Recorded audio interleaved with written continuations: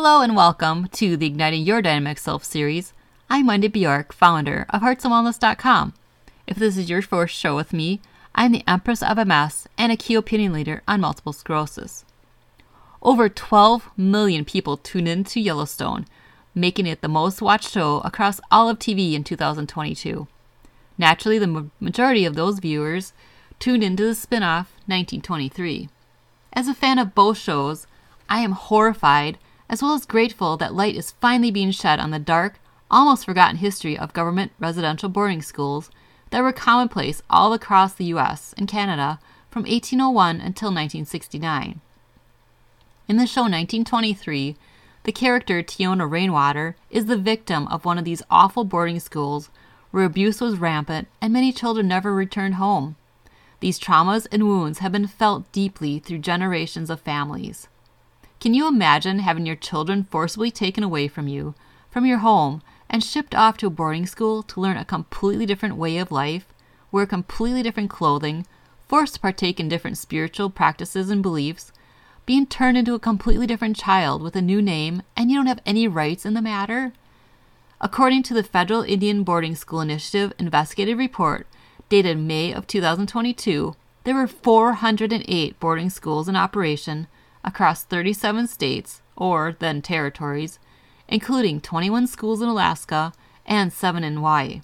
Outside the scope of the Federal Indian Boarding School Initiative, the department identified over 1,000 other federal and non-federal institutions, including Indian day schools, sanitariums, asylums, orphanages, and standalone dormitories that may have involved the education of thousands of Native American, American Indian, Alaska Native, Native Hawaii people, and children.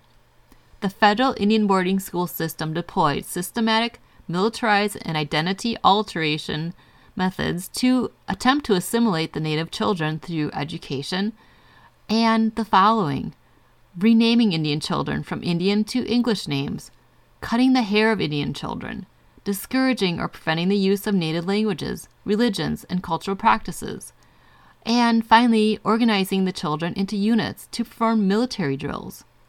The Federal Indian Boarding School System predominantly included manual labor of these children as part of their school curriculum, which included livestock and poultry raising, dairying, Western culture production, fertilizing, lumbering, brickmaking, agriculture, cooking, garment making, irrigation system development, and working on the railroad system. The Federal Indian Boarding School System focused on manual labor and vocational skills that left the graduates with employment options that were often irrelevant to the industrial U.S. economy, which further disrupted tribal economies. Boarding school rules were often enforced through punishment, including corporal punishment such as solitary confinement, flogging, withholding food, whipping, slapping, and cuffing. They regularly made the older children punish the younger children. During the 19th and 20th centuries, these boarding schools forced the adoption of the religious denomination of that school. Throughout the country, thousands of Native students died from disease and hunger. Many were physically abused and tortured in these institutions. In many cases, the students were forced to perform heavy labor and were given little or no medical attention. The schools also had zero respect or tolerance for any traditional values, as the object was to remove all evidence of cultural history. When the federal government first began to implement boarding schools, they were under the jurisdiction of the Bureau of Indian Affairs. The agency had an overarching goal of assimilation, and it was not uncommon for educators to have a prejudice against the Native students. The Carlisle Indian Industrial School was the first boarding school for Native American children in the United States. It was located on the grounds of a military barracks in Carlisle, Pennsylvania. The goal of the school was to assimilate Native American children into society. At the school, students learned a variety of subjects including rudimentary science, art, music, and cooking. Most of the students eventually entered the labor force. This plan was the most ambitious of its time. Aside from introducing them to civilization, Christian missionaries were also charged with encouraging them to abandon traditional cultures. As such, they were required to wear the military-style clothing as soon as they arrived. The school's curriculum was divided into two parts: an industrial program and a curriculum for the academic study of English and the arts. Half of the day was spent on the industrial program, which taught the children how to work in society. Other activities included art, music, and a strong emphasis on reading and writing.